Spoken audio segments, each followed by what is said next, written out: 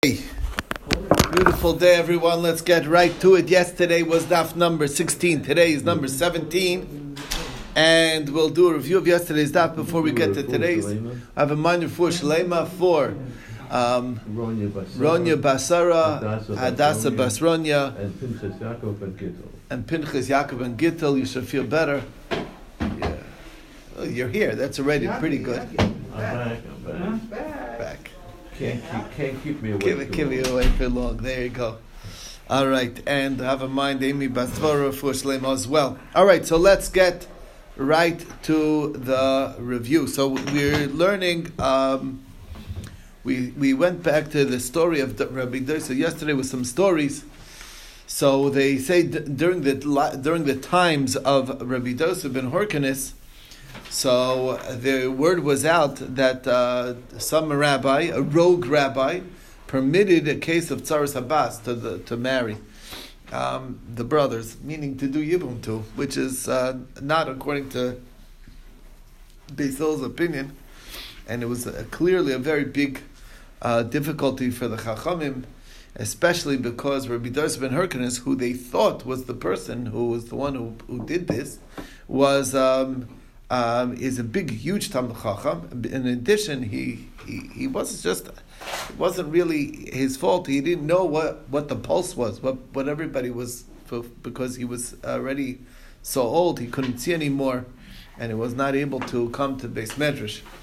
So who's going to let him know that the Chachamim disagree? So that's the question. So Rabbi Yeshua says, I'll go. Who else? Rabbi Elazar ben Azariah volunteered. And who else? Rabbi Akiva. So we have the three great rabbis: Rabbi Yeshua, Rabbi Elazar ben Azariah, and Rabbi Akiva. And they went to his house. So the maidservant sees these great rabbis coming. She tells Rabbi Dosa. So the Chachmei Yisrael are here to visit. So he said, let him enter. So they come in. And first he takes Rabbi Yeshua. Apparently Rabbi Yeshua and him were chaverim. They were friends. They knew each other well. He recognized him. He sat him down on a bed of gold, and he said, then Rabbi Yeshua said, maybe tell the next Talmud to come. Who's the next Talmud? Rabbi Elazar ben Azariah. Rabbi Elazar ben Azariah. Ooh, my son Azariah had a son. My best friend, my good buddy Azariah had a son.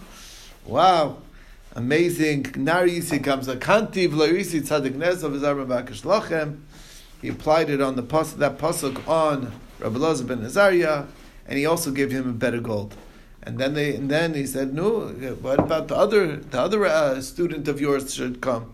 So he's like, "Who's that?" Rabbi Akiva. Rabbi Akiva, your name goes from one end of the world to the other.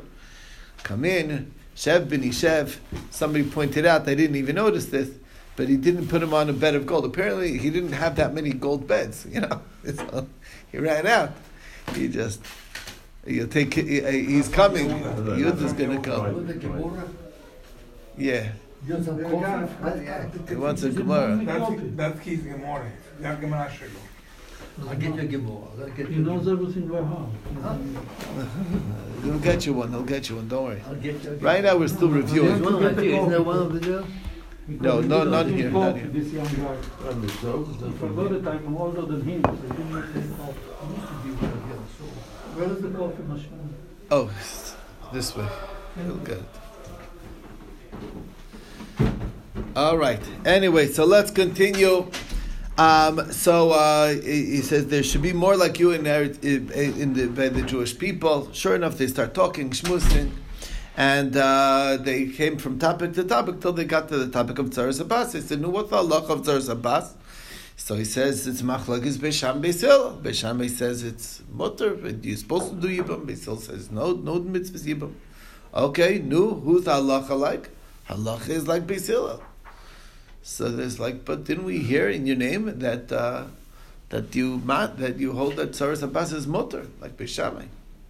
So he said, did you hear it in my name, or did you hear Daisa, or did you hear Ben Erkinas? So he said, we didn't hear the exact name. We just heard Ben Erkinas. So he said, then you might be talking about my brother. My brother, he's a Bechor Satan, the firstborn of a Satan. What do you imagine what that is? First word of a suffix? Of a Satan. Satan, okay? He didn't get along with his brother too well. Well, he said he is a big Talmud of Shammai, very headstrong, very stubborn, and he has 300 kashas on the sugya of Tzaras Habas to prove his point, like the opinion of Shammai. And be careful, because he's very knowledgeable. But what I will tell you is this: don't think you're wrong. I can tell you as clear as day on this stump over here, Chagai Hanavi was sitting, and he said 3 halachas. Number 1, Tzaras Habas is asura, and number 2, meaning there's no mitzvah yibum.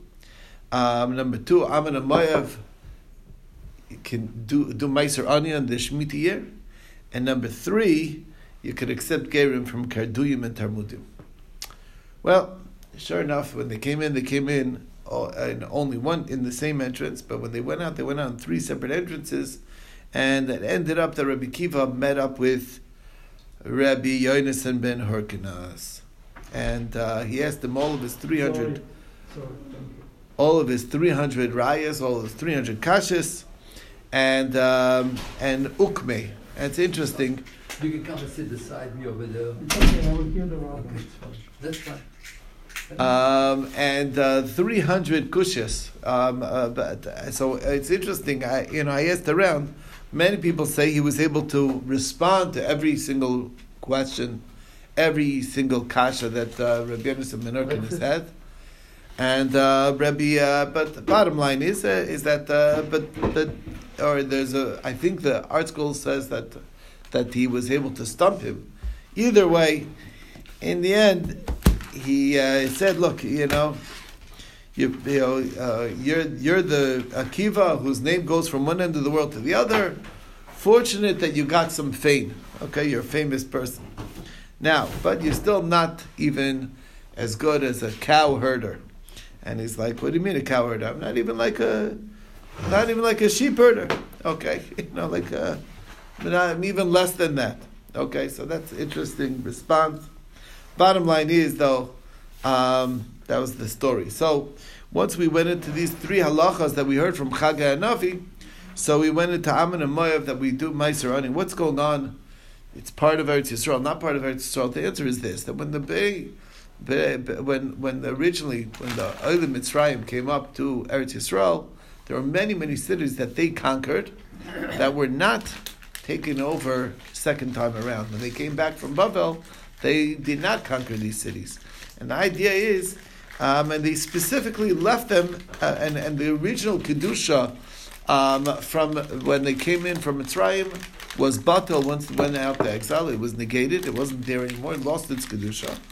And only the ones that they took over became re-sanctified. And therefore, they left it to not part of Eretz Yisrael for the specific purpose of ensuring that the poor people will have what to eat in the Shemitah year, that they'll be able to provide. And therefore, they still took tithes from these places, and they separated Maisros, Leket, Shikha, and Peah, but they cultivated the land, and they gave Meiser Ani so that the poor people would be taken care of in the Shemitah year, which is a hard year for everybody.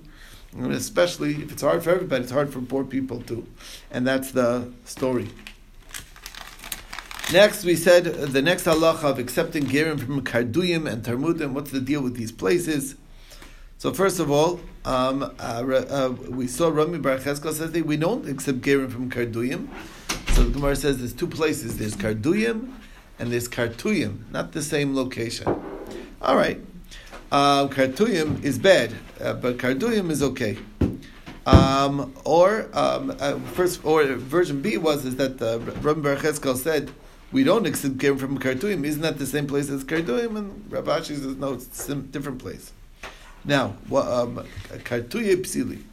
Rabbi Yochanan and Savia both said that you don't accept gerim from Tarmudim. Problem is that inconsistency in Rabbi Yochanan. Because Rabbi Yochanan always paskins like a Stam Mishnah. And we saw that Ksamim coming from Rekem are Toirim. Rabbi Yehuda says they're Tamid because they're Gerim.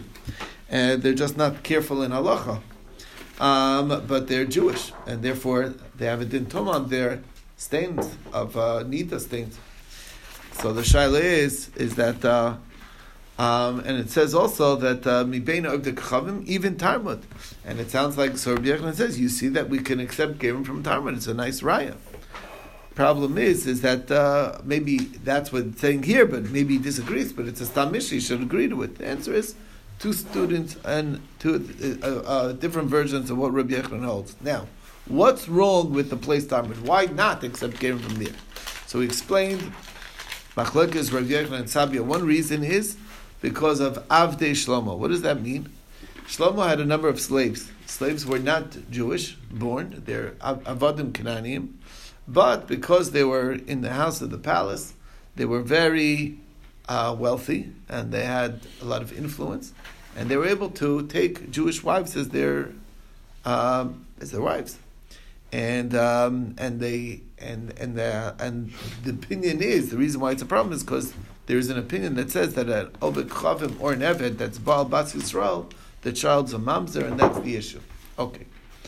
So anyway, that was the reason. Next thing we saw is Rav Savia says a different reason, that it's because of the Benos Yerushalayim. So he said, okay, look, Avdei Shlomo I get, but what's the story with Benos Yerushalayim?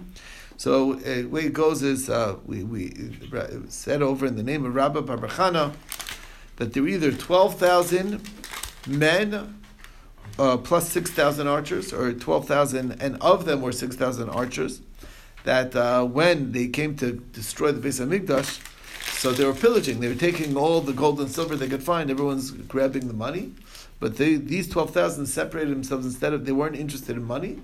Instead, they went and they raped the women, and some of them got impregnated, and that was the problem, that these children are not are considered mamzerim, and they ended up settling in these places in Talmud. Okay. So we mentioned and we quoted a pasuk to that effect. Nashim Mitzion Inu B'sulos Bar Yehuda. Now, Reb Shmuel Bar Nachmani said that in Reb Yonasan that was said by the Sarah Oilam.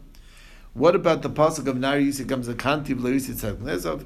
Who said it? It can't be Hashem, because Gamza Kanti doesn't apply to God. God doesn't have a concept of zikna. It can't be David HaMelech talking about himself, because David HaMelech didn't live that long. He wasn't really, he had total of 70 years. So it must be that it was this angel, the Sarah Olam, that said that. We quoted another pasuk, Yadei Parasara Al Kol Machmadeh, that also at the same time when they were destroying the Beis HaMikdash, so Ammon and Moab, instead of being interested in money, they went to the Sifrei Torah, and they said, these Sifrei Torah that write Lo Yava Amoni Uma'avi B'Kal Hashem, Yisarv Beish, they're going to destroy it, and that's what they did. They found every Sifrei Torah they could and burnt it down because it was racist against them. Okay, so I just had a thought when I was learning this last night that it's interesting. You kind of the very reason why we don't accept Gerim from Ammon and Moab is their bad midas. It's like, oh, you don't accept us, we're going to destroy the Torah. It's like, it sort of proves the point. Okay, whatever. Fine. Yeah. Anyway, it's a way to look at it. Anyway, that's what Muhammad did. Yeah, well, same thing. Exactly. Same thing. Okay. I mean, Jews should be accepted. Right. Anyway, so that's the story. And we said that that's it. There's we mentioned how it says Seviv of Tzorov, that's how Naya and Pumnahara separate each other, and that is where we left off. And that the people from Umnaya were Greeks, they were giving trouble to the Jews on the Pumnahara side. And that is where we left off. We're going to take it from here.